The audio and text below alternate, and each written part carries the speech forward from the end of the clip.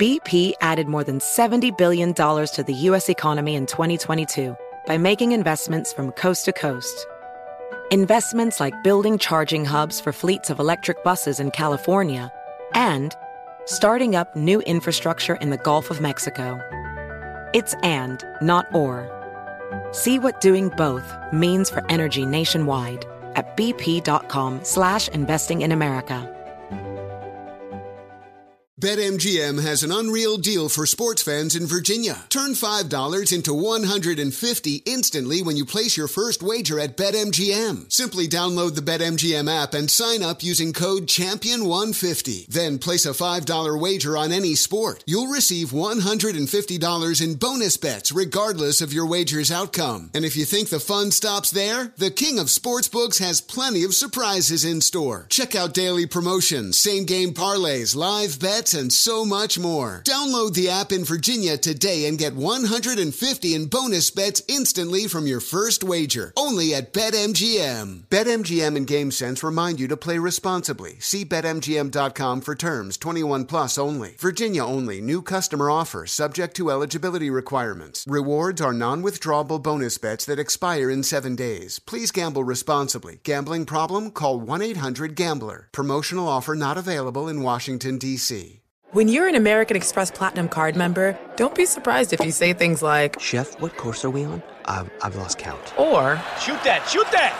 and even, Checkout's not until 4, so... because the American Express Platinum Card offers access to exclusive reservations at renowned restaurants, elevated experiences at live events, and 4 p.m. late checkout at fine hotels and resorts booked through Amex Travel. That's the powerful backing of American Express. See how to elevate your experiences at americanexpress.com/withAmex. Terms apply. I'm Dr. Sanjay Gupta, CNN's chief medical correspondent, and this is Chasing Life. 3 out of 4 U.S. adults are considered overweight or have obesity. 75% of Americans. Dr. Fatima Cody Stanford. Our weight is one factor that plays a role in our health, but by itself, it doesn't give us the full story of who we are. We have to look at our full person. Listen to Chasing Life, streaming now on the iHeartRadio app. Hey everybody, this is Dwayne Johnson, and I'm here to tell you about a new documentary podcast series titled What Really Happened, narrated by award-winning documentary filmmaker Andrew Jenks in coordination with our company, 7 Bucks Productions. Muhammad Ali saved a man from committing suicide. In 2007, Britney Spears' life became a train wreck. Next thing I knew, all her hair was off. Was Michael Jordan pushed out of basketball because of his gambling problem? I'm doing fine. I'm strong mentally and strong physically. Did any of these happen the way we were told?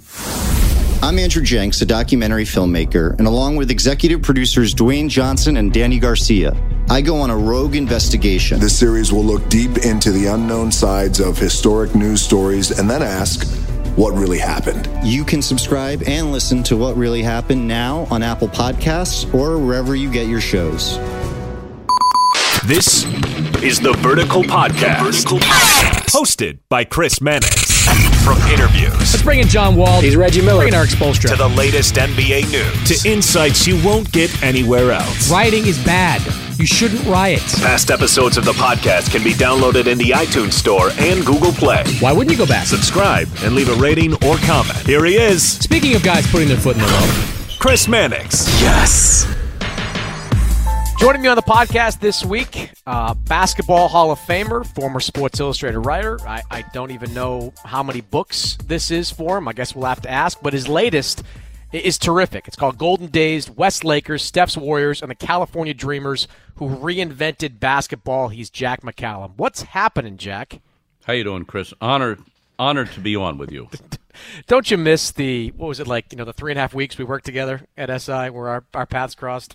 Oh, it was longer than that. It might have seemed brief, but I knew you when. I knew you before you had 500 million Twitter followers and everything. So. You know what I've always wanted to ask you was, would you have wanted Twitter to be around when you were covering it extensively in like the 90s and even in the 80s?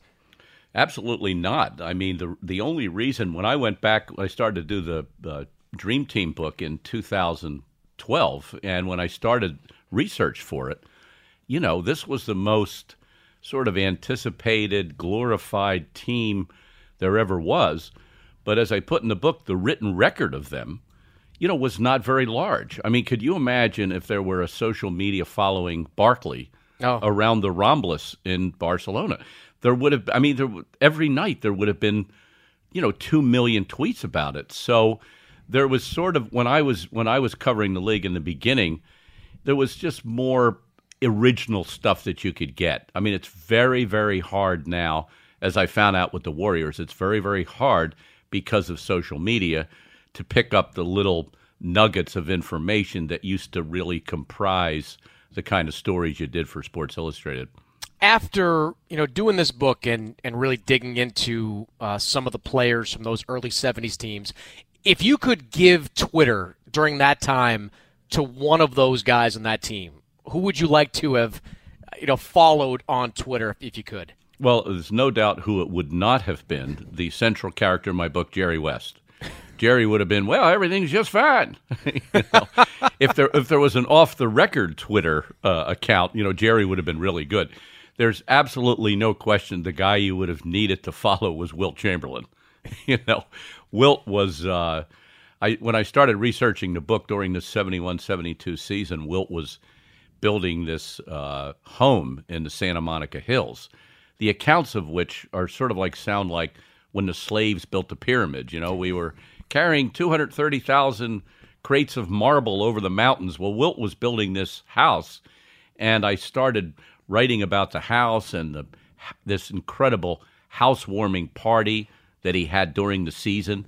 He found time between two games against expansion teams to have this housewarming party, during which he invited, half of Los Angeles. And I'm writing it, and I'm going, well, it's not a book about Wilt's. It's not a book about Wilt's home. So I kind of got it back down to 2 pages. But if there was anybody who would have been great, it would have been Wilt Chamberlain. And unfortunately, Wilt died in 1999, kind of right before the social media age. You had written before for SI about Wilt, but when you started researching this book, how much more did you learn? I mean, was there something even more interesting that you learned about Wilt in sort of studying for this? I guess I started getting into basketball, as you know, is always best defined kind of by rivalries. Bird Magic and Michael and the Pistons, and the original rivalry. Everybody knew this, of course, was Russell and Wilt. I mean, and Jerry West and Oscar Robertson were two of the other ones. But Russell and Wilt kind of defined, the early part of the NBA throughout the 1960s. And to research that, to see their relationship kind of ebb and flow, I had sort of remembered this. I mean, unlike you, I'm old enough to have seen Wilt play live, but I had forgotten a lot of the source of the tension between Wilt and Russell. And it turned out, toward the mid-'60s, later '60s, when athlete activism sort of came along with Muhammad Ali and Jim Brown, well, Bill Russell kind of joined them. They were the magic troika of athlete activism. Wilt, meanwhile, decided to endorse Richard Milhouse Nixon. So you had Wilt became the ultimate Republican. And whether or not he truly believed it or it was just Wilt kind of being a contrarian, it was interesting to me to kind of dig into that, the political relationship back then. And once again, you could have written a whole book about that, and it's just kind of a subtext. But those 60s and 70s era with those characters, when not everything was known to the public, remains fascinating. Do you believe that Wilt in his prime would have been effective in today's NBA? My bailout answer to that question always is, I think that any player who was a great player in any era would figure out a way to be a great player in this era. However, it's a little more nuanced than that in the case of Wilt. The first thing is that no matter what the old-timers will tell you about defenses, they were not sophisticated. I mean, the guys that were honest with you will tell you they basically played Wilt man-to-man.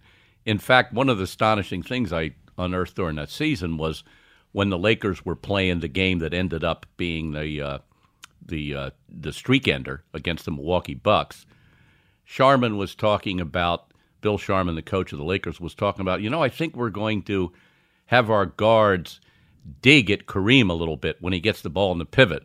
Well, no kidding. I mean, today that's Exhibit A. There's like 27 ways you're digging at the center, So it was basically a mano type of league. It was in a strange way rougher. You could put both hands on a guy, you could arm bar a guy. So there was a physicality to it, but there was not the sophistication. So Wilt, by and large, established a lot of those numbers by going against one player. Having said that, Wilt's physical prowess remains one of the most incredible athletes in the history of any sport. Wilt would have been a great player in this era. He just wouldn't have scored as much. He would have had to have gone to a passing game much earlier because he would have been double and triple teamed. I want to get into West and the genesis of this book, but the relationship between West and Wilt Chamberlain, two different guys in terms of where they came from. How would you characterize their relationship? Well, Jerry says it was, I think any relationship with Wilt was kind of, by definition, and I'm talking like I know him, I don't, but just from the extensive research, what I know about him, it was a little bit fraught. I mean, Wilt was in charge of the team, and that when he came to the Lakers in 1968, that became sort of one of the sticking points because Elgin Baylor at that point was the elder statesman, was the boss, was the captain, the guy that Jerry never was that. Jerry was the classic lead by example type of guy. So any relationship with Wilt, he tended to dominate the relationship. With Jerry, that was fine because Jerry didn't really push back much against that. And I think West, one of the things he really respected about Wilt was the way he changed his game in 71-72. However, later on in the career, after their championship season and the season that I write about in the book, Wilt came out with his own autobiography, during which he took a couple shots at Jerry West, and one of them being, hey, Jerry never spoke out. Jerry never, he was always played the good guy act, the little boy act. And I think Jerry reacted to that. He didn't like it, of course, but I think there was a measure of truth in that. And I think as time went on, particularly now when you talk to Jerry, I think those days when he didn't speak out, when he was not a labor leader the way that Oscar Robertson was, I think that affected Jerry a little bit and caused him to speak out a little more when he got with these Warriors who, as you know, speak out on pretty much everything. Yeah. So Wilt would have fit in well with those Warriors. Whether or not he would have had a political position in opposition to Steph Curry, that would have been very interesting if he would have been a Republican on the Warriors Democrat team. So it's a fascinating idea for a book, Jack, and it's written through the lens of Jerry West, obviously, who was part of that early 70s Laker team and, of course, worked for the Warriors this past season. Just take me through kind of the idea of it, how this all came about and how the idea for this book came together. Well, I was listening to a Doors album. We were having an email exchange about groups that we did not like, but we liked one song, and I liked L.A. Woman by the Doors. You're too young to remember L.A. Woman by the Doors. I've heard it. Yeah, I know. Google it sometime, YouTube it. It's a great song. I Bing things. Yeah, okay. See, you're even a step ahead of me there. And it came on, and I said, hey, what year was that? It was 1971. Well, that's the year I started working as a sports writer. A couple other things happened. I started researching things about Los Angeles. It was the 2 years after the Charles Manson murders, and although they were going on trial, there was some racial tension in the city. It was the year the Lakers won the 33 straight games. I loved Jerry West. I was, covered him extensively in the 80s and 90s when he was a general manager. And I thought, wow, that'd be a great book to kind of go back and revisit that team. The idea of winning 33 straight games, the way they used to travel back then, was absurd. Well, I suggested the proposal, but at the same time, the Warriors, this was back the season before last, were on their long winning streak. And the publisher suggested could we somehow bring in a newer element? In other words, a nice way of telling me, that skew's a little old, Jack, skew's a little old. And they kind of said, well, it'll be this kind of book for just the Lakers book, but if you put the Warriors to it, maybe we can make it a little bigger, a little more lucrative. I said, great idea. Why didn't I think of that? But actually then I was the one that said, well, Jerry West suddenly came upon me as this link between the two teams. So it turned into a book kind of about two eras through the kind of continuing lens of one guy who's been basically relevant in this league since 1960. Mm-hmm. I mean, you think about it, the guy's almost had 60 years of relevance in the NBA. It remains to be seen, what's going to go on with the Clippers, but that was Jerry at that point. And you were, one of the how I first discovered you were working on this book. Actually, you were the guy that broke the news that Jerry West was leaving Golden State to go work. I don't know if you reported he was going to the Clippers, but that he was leaving Golden State. I think you did say going to the Clippers, right? Yeah. Well, Jerry had, I had interviewed him many times during the season. Incidentally, every time I sat down with Jerry, I would go into this long preamble about the book I was doing. I'm still not even sure Jerry knows what it was about. I would get 10 seconds into it, and Jerry would just, would start talking, and I'd turn the tape recorder on, and 2 hours later, I'd have, some gold. The interview might have been all over the place. But about 6 weeks before the playoffs began, Jerry he just kind of stunned me, that he told me off the record that he was probably going to leave, and that the Warriors were doing some things that he didn't like, and I kept trying to, I said, geez, well, can you tell me now? Keep it off the record. Then he finally told me that they had cut his salary, but he didn't want me to write it, and I kept dreading that it was going to appear in the, the Golden State area newspapers at any point, because that team is covered, as you know, pretty well, and there's some great journalists out there. And then when it got time to, I just said, look, I have to deal with this story. I know it. And I was able to get the information from another source. And I finally told Jerry, look, I'm writing that you're leaving, and I'm going to put it on, SportsIllustrated.com, because I've known this for a while. And Jerry I guess he was kind of okay with it. And the news kind of got out after that. And then I expanded on it a little bit in the book. How you mentioned that he has been able to stay relevant, whether as a player or an executive, really since the 60s. That's a rare skill, to be able to just translate eras in the way that Jerry has. When you think back of all the conversations you've had with him, what do you attribute that to? How do you explain his ability to continue to be, even now with the Clippers, such a valued basketball mind? I was thinking about this. His last season was 1974, and he didn't even play much of that. I think that's correct. So now you're talking about some 40. Since that time, he has basically been an executive. He was a scout. He was sort of a half coach with Riley. Then he became general manager. Then he became the Mahaf in Memphis. Then he went back. He's a consultant. He's on the executive board. He's a part owner. So, yet somehow, this guy always comes across as player. I mean, David West told me something very interesting. Normally, when the old guys come down, and start to tell you something about your game, it was always, well, back in the 60s and 70s, we did it this way. There was a whole spate of that during the Warriors season, as you remember. Oscar and all these guys. Oh, hell, we could stop them. What are you talking about? We could stop Curry. Jerry, for some reason, never does that. He never goes back and talks about what it was for him.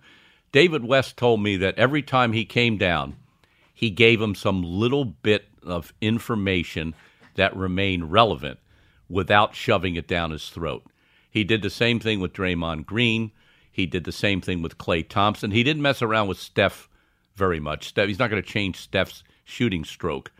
But every time he imparted some knowledge to those guys, it always sounded like something not of the old, we did it better in our day. And really, I think that's the key to why he's become relevant. He makes the moves he has to as a general manager.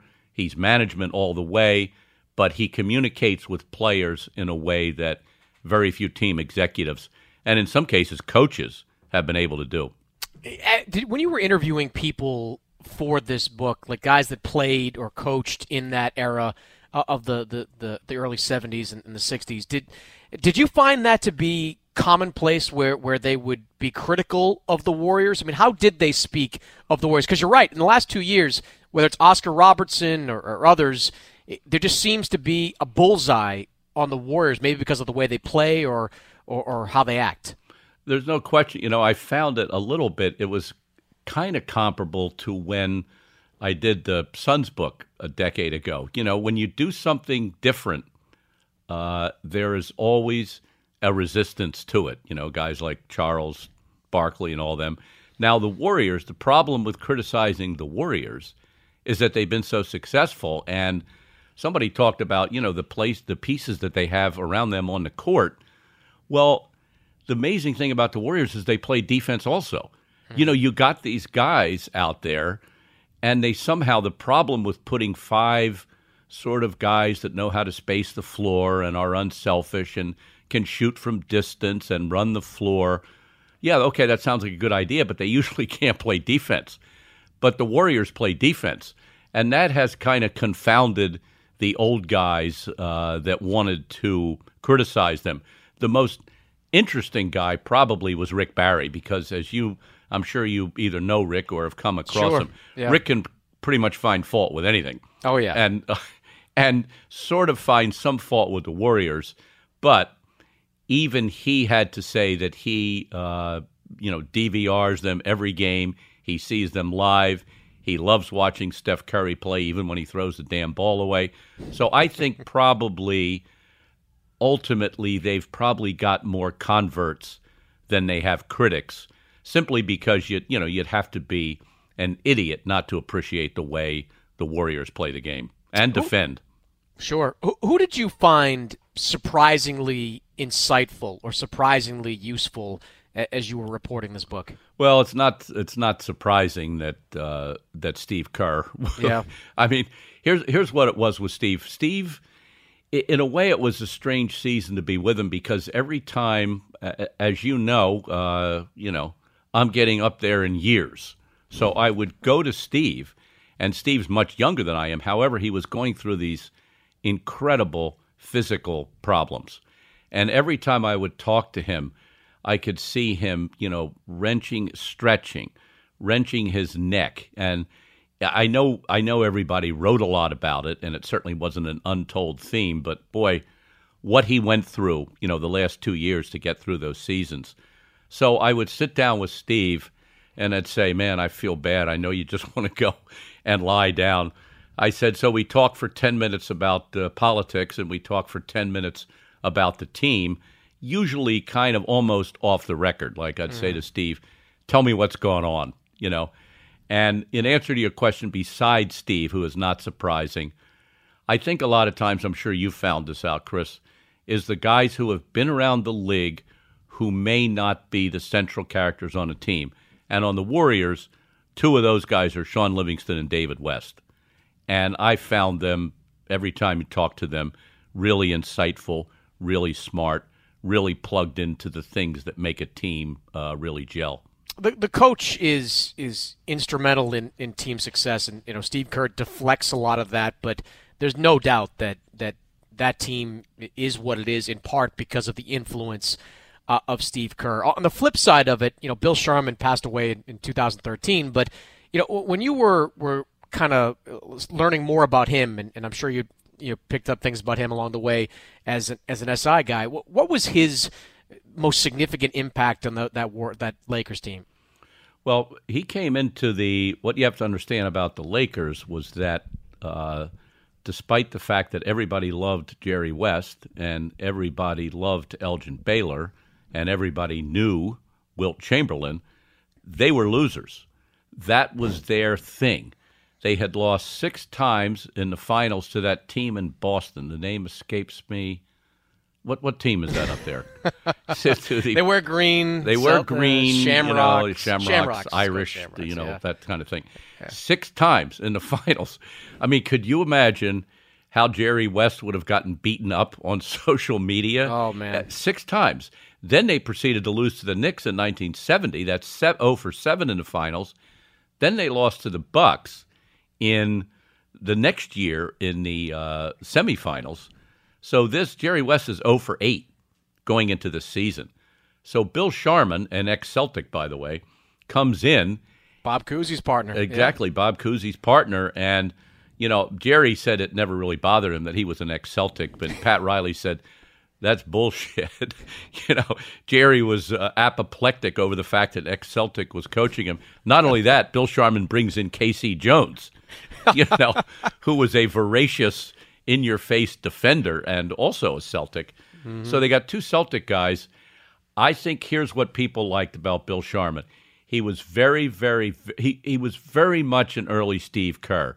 He was very decisive in a couple of things he did, which I'll talk about in a second, but he did it in a I'm not the whole show manner. He did it in a kind of democratic manner. 3 of the things he did was, Jerry West, you got the ball, you're going to be a point guard. It was never sure before what Jerry was. He was like a G in the scorebook, Jerry, you got the ball. Gail Goodrich, you do not have the ball. Jerry's going to have to find you.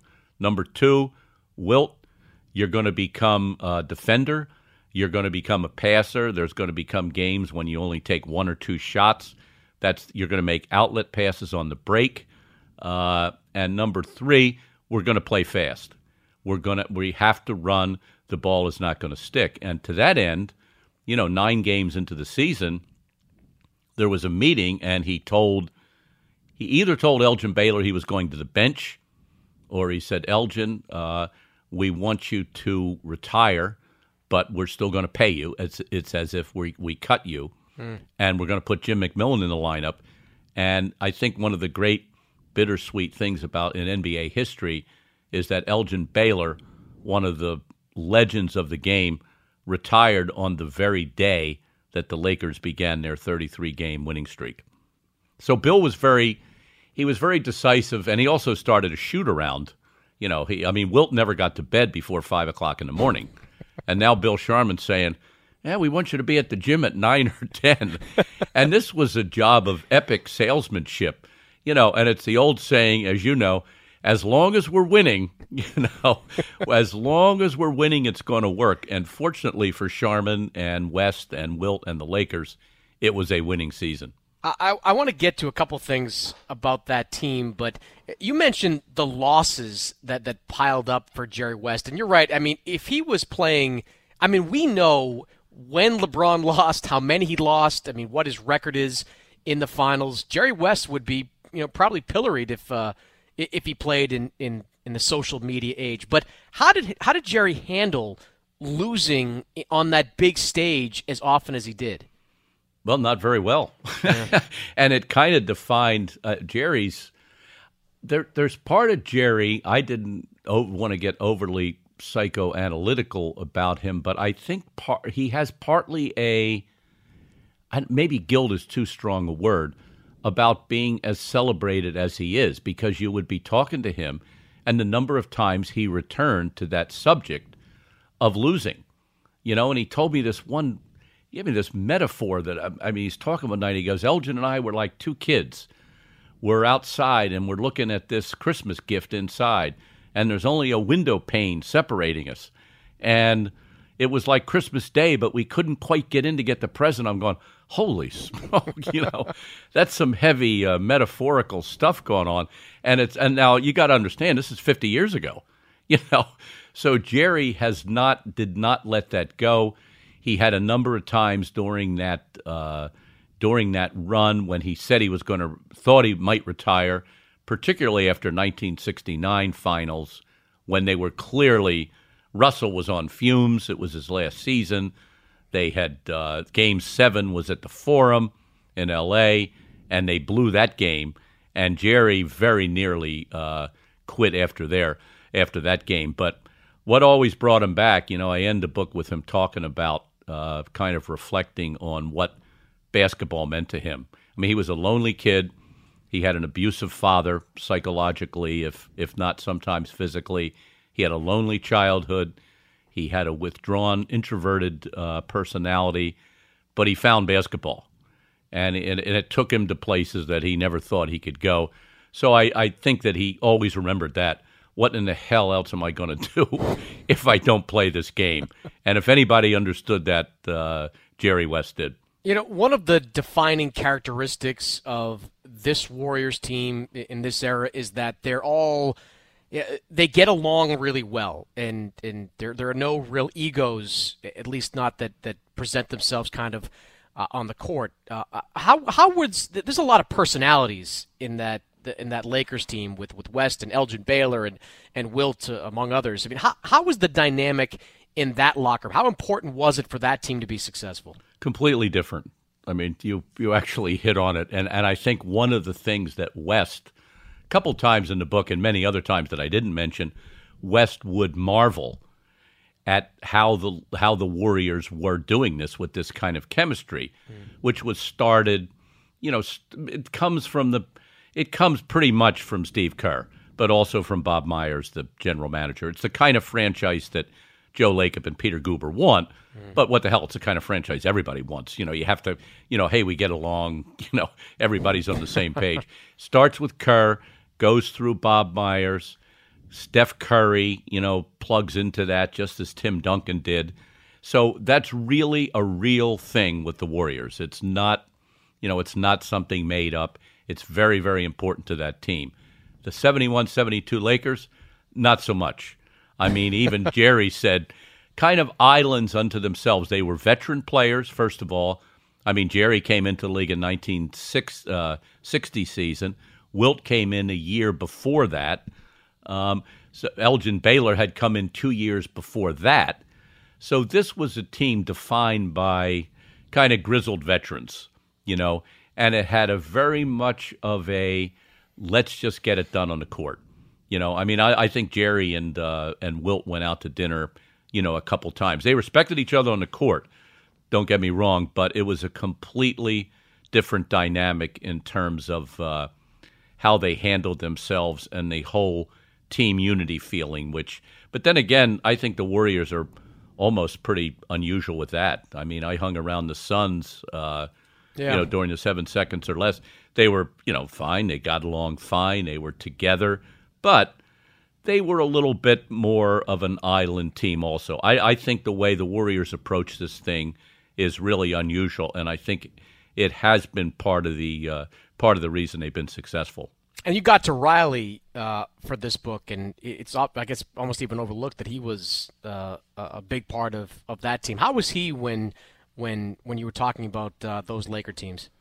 Well, Riley was probably, the most surprising, in a good way, interview that I had. I mean, as you might know, he's a little elusive these days. Yeah. He was great in the 80s, by the way. I mean, when Pat was coaching the Lakers, if you would get some time with Pat, he would always come away with something. I mean, he was very smart, and he was candid in his own way. He was also canny. He liked to send some messages through the media. But I said, Pat, I'd like to come down and talk to you about this, and, took a while, but I was in his office for 2 hours, and I think I was just lucky. And the reason is that Laker team and his association with the Lakers, and the fact that he ended up on that team on the basis of a $100 waiver wire that he got picked up from Portland. He was an also-ran. He comes to the Lakers. He plays on a team that wins 33 straight games. He meets Jerry West. He goes back. He plays in Phoenix, but he comes back as Chick Hearn's backup announcer. He knows enough basketball. He's obviously smart that he becomes coach of the team. And the next thing you know, it's Pat Riley of the Showtime Lakers. And one of the things he told me, I'll never forget this, he's sitting in his chair, and he goes, if I don't get picked up by the Lakers, if I don't, play a role on that team, if I don't become coach of that team, he waves his hand around his palatial Miami office. He goes, who knows, maybe none of this. And his respect for Jerry West, with whom he had some tough moments when Jerry was the GM and Pat was coach. Yeah. That respect is kind of undying.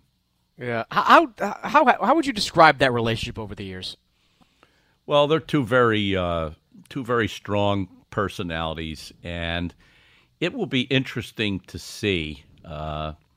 Take Steve Kerr and Steve Kerr and Bob Myers, and Sure. you've certainly seen their relationship and how they're 1 and 1A, and whether they have disagreements, I'm sure they do, but they sound like versions of the same person almost, and it's part of that Warriors unity. And let me emphasize, I don't think it's an act. I don't think they're putting anything on. However, as time goes on, the Warriors don't win. Things start to happen. They disagree on some personnel moves, which is probably going to be inevitable. How is it then? And I think Pat and Jerry started from a strange place. They started as teammates.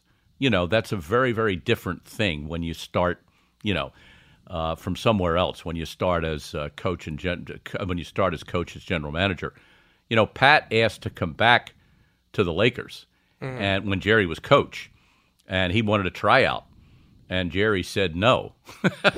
Said, you're too injured. And Pat said that Jerry told him, you know too much about me, because referring back to when they were teammates. But Pat said Jerry was just trying to protect me from myself. He knew that my career was over, even if I didn't. So when he came back, he comes back as announcer, and he comes back and they're co-coaches for a while. Well, then Jerry goes into the front office, and Pat Riley told me, it was kind of astonished, that one of the things that happened in the 80s as the Showtime Lakers started piling up championships and, the acclaim of the basketball world, Pat says, I took too much of the credit. I had the endorsement deals. I had the speaking engagements. I had the books. And he said, I really regret doing that. And that led to kind of a fissure in the relationship between Jerry and him, and eventually they patched it back up. But they had some rough moments, but perhaps that was inevitable for two such strong personalities. And Elgin Baylor is a big part of all this, and he's a guy, Jack, that as you know, kind of went underground after 2010, 2011. And the end of his tenure with the Clippers. How did you find him when it came to talking about about the past and the team, that Laker team? Well, it was very early when I was doing this. I didn't even know what the Warriors aspect of the book hadn't even come in, and I had talked to Jerry, and I was figuring I was just doing this book about Los Angeles and the Lakers of that era, and boy, I really wanted to talk to Elgin, and he didn't.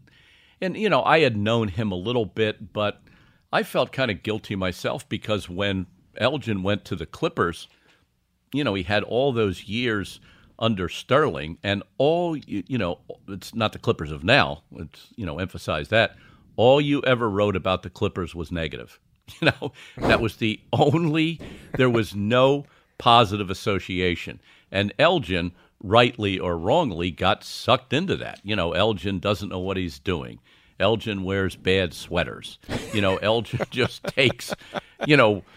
takes all this abuse from the worst person in the history of sports, Donald Sterling. So finally Elgin says, okay, and I go up to his house in the Hollywood Hills and talked to him a long time. His wife sat in, but that was okay. She had helped broker the interview, I think.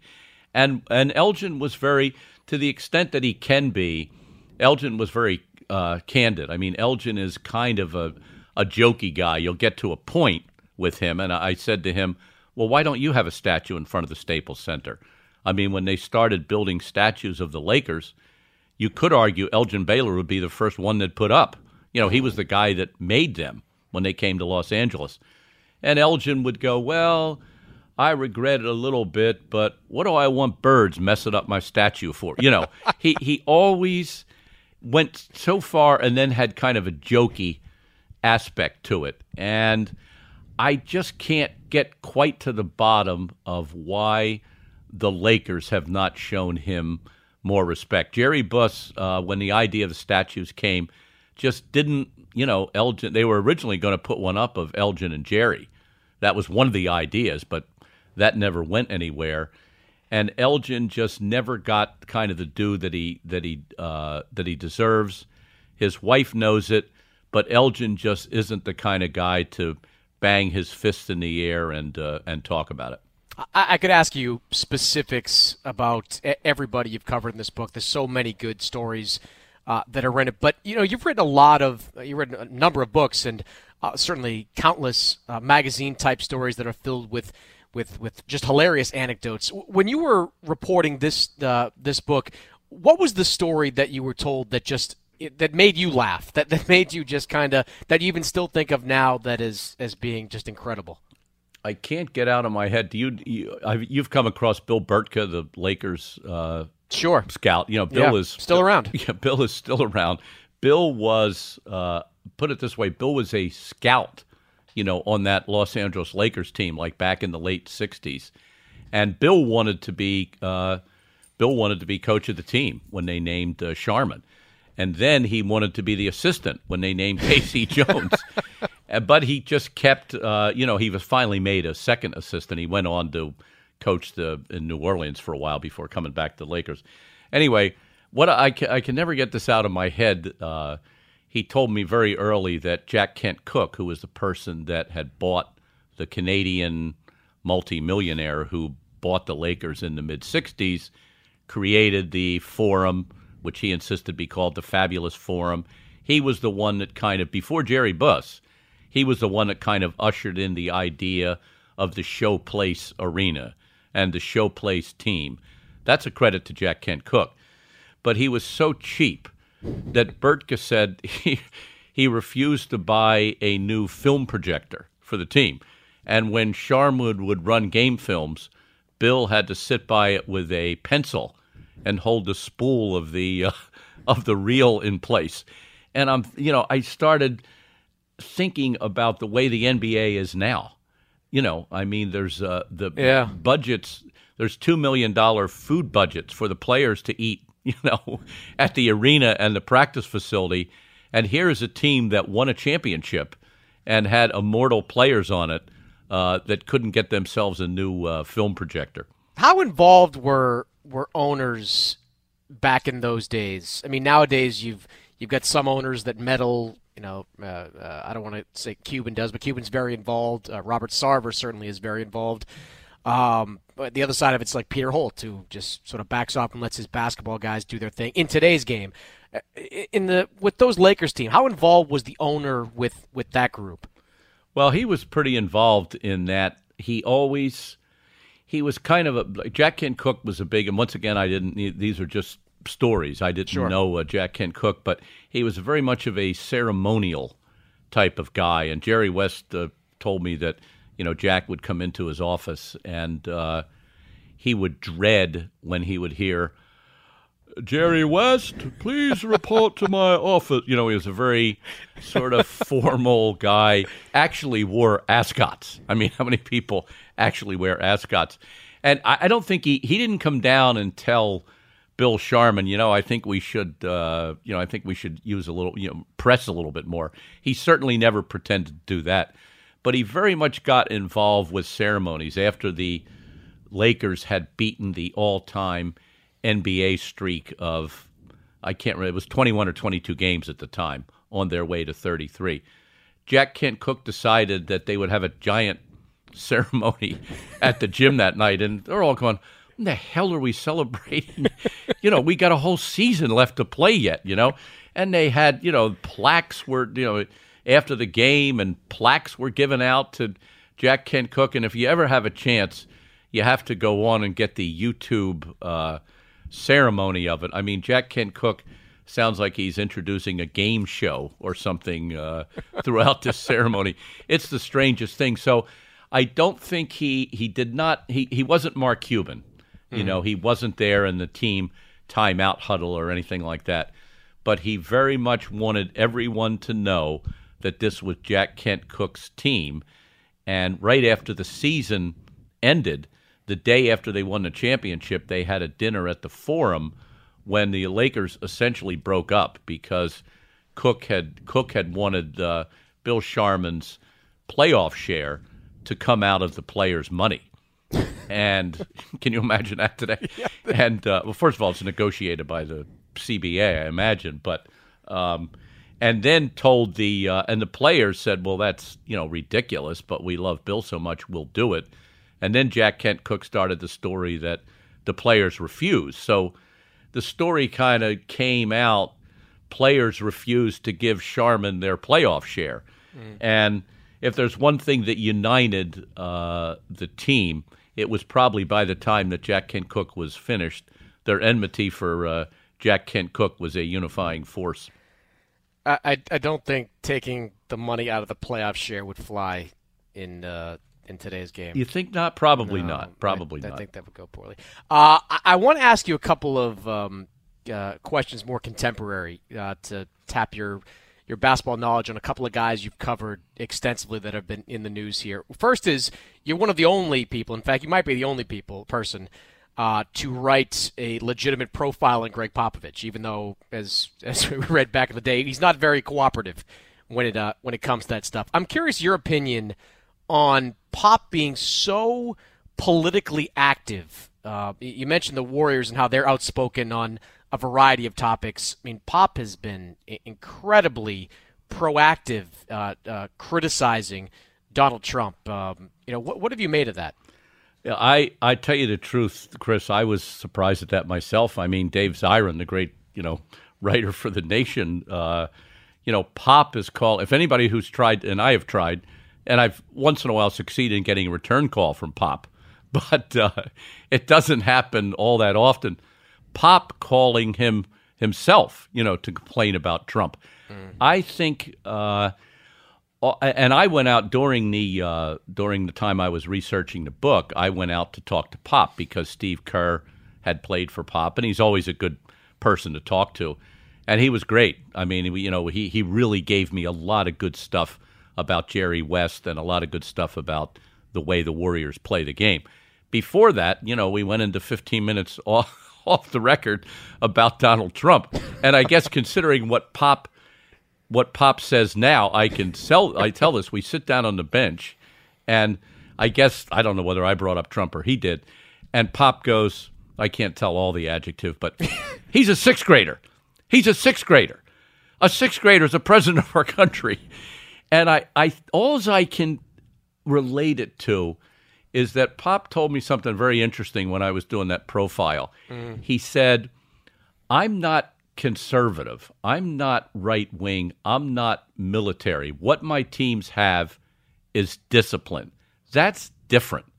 Discipline is different from being militaristic or having conservative political values. Discipline is or even being authoritarian. Discipline is what you have when you have a franchise that's together, when you have a team, when you have people pushing together. And my guess is, I have not talked about him that directly outside of that one day. My guess is that he looks at Donald Trump and the way he runs his organization, which happens to be the United States of America, and does not see that kind of discipline, and it just drives him out of his mind. And it's great in a way. I mean, the Pop show is just incredible because he's getting increasingly like that, the guy on the mountain screaming against the tides and the coming wind, but I love it. And the other thing I wanted to ask you was, you seeing kind of Phoenix, the team that you wrote about some 10 years ago with D'Antoni in the book 7 Seconds or Less. They've just completely devolved into kind of a hot mess out there. And I think people have wondered, and I've even speculated in print, that Steve Nash could come back in some kind of role with the team. You know Nash, and obviously he's doing some work as a player development coach up in Golden State. Do you think he has either the temperament or the skills to be either a coach or a basketball executive? And do you think that he could work for Robert Sarver as an exec? I think if Steve, first of all, I also spent some time with Steve for this book since he, as you mentioned, he was a player development. I've never seen a a person more content with his life, by the way, right now. Steve gets up, he takes tennis lessons. I think we're probably going to see him, when he gets to be that age, he'll probably be the over 50, Western regional champion or something. He's in the ocean, his kids are around. But we've seen that before, Chris. We've seen that story before. Yeah, I'm happy doing this, but I'm not sure. Steve would have to come in. He's not going to be an owner, so he's not going to, I don't know. He's got money, but I don't think he's going to be an owner. So he's always going to have to answer to somebody. But I think if Steve came back, it would probably not be under Robert. I liked Robert Sarver during that time. I was doing the book. He was an interesting character. I feel incredibly bad for that organization, and particularly one of our favorites, Julie Fye, the great public relations director who's been around for a long time. So I hope they would come back. Steve certainly has the skill. He certainly has the talent. The temperament would be something else. I mean, I'm not sure that Steve could ride, with all the ups and downs that come with that job, because at this point, to come into the Western Conference, and if your goal is, we're going to try to make the playoffs in 5 years, boy, that's a long mountain to climb. And my best guess is that Steve right now is just going to see his kids at least get through high school. But that's just a guess. Right. Well, Jack, the book is terrific. Golden Days, West Lakers, Steph's Warriors, and the California Dreamers who reinvented basketball. It's available now everywhere, Amazon, Barnes & Noble, you name it. You can go get it. Congratulations, Jack. Another terrific book, and thanks for joining me here on the podcast. Had a great time, Chris. Thank you. Thank you for downloading this episode of the Vertical Podcast with Chris Mannix. He hasn't really distinguished himself. Chris is in desperate need of validation. I think your opinion is shared by everyone. So please, subscribe, like, comment. I would punch him. That's just my opinion. At your earliest convenience in the iTunes Store. Infiniti presents a new chapter in luxury. The premiere of the all-new 2025 Infiniti QX80, live March 20th from the Edge at Hudson Yards in New York City, featuring a performance by John Batiste. The all-new 2025 Infiniti QX80 is an SUV designed to help every passenger feel just right. Be the first to see it March 20th at 7 p.m. Eastern, only on iHeartRadio's YouTube channel. Save the date at new-QX80.com. Don't miss it. 2025 QX80 coming this summer. As someone who lives for politics, when a major scandal unfolds, It was shocking. I have to know, what were they thinking? Backroom deals, Huge amounts of money. CIA secrets, Sets off a firestorm in Washington. affairs, No way this guy's got a mistress. corruption. I knew I was a dead man. Warning, it's even messier than you thought. United States of Scandal with Jake Tapper, Sunday at 9 on CNN.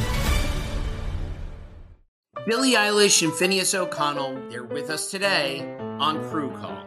I'm your host, Anthony D'Alessandro. Billie's vocals, it was automatic art. I had to choose a more challenging route than just da da da da. You know what I'm saying? It could have been easier. And a lot of people have asked me how did you choose to have it be so soft and so simple? And what else was it gonna that's what the song wanted. Thanks for listening to this episode of the Crew Call podcast on Deadline. Are you looking to step up to a 4K smart TV? One that gives you unparalleled clarity and picture resolution? Then we've got good news for you, because the Vizio 65-inch V-Series 4K smart TV is now just $348. With all your favorite apps built in, you can stream straight out of the box. You can even sing along to all your favorite music and radio on the iHeartRadio app. Looking for a smaller or bigger screen? Vizio offers unbeatable prices on all V-Series 4K smart TVs. Head to Walmart.com today and score the 4K TV you've been waiting for.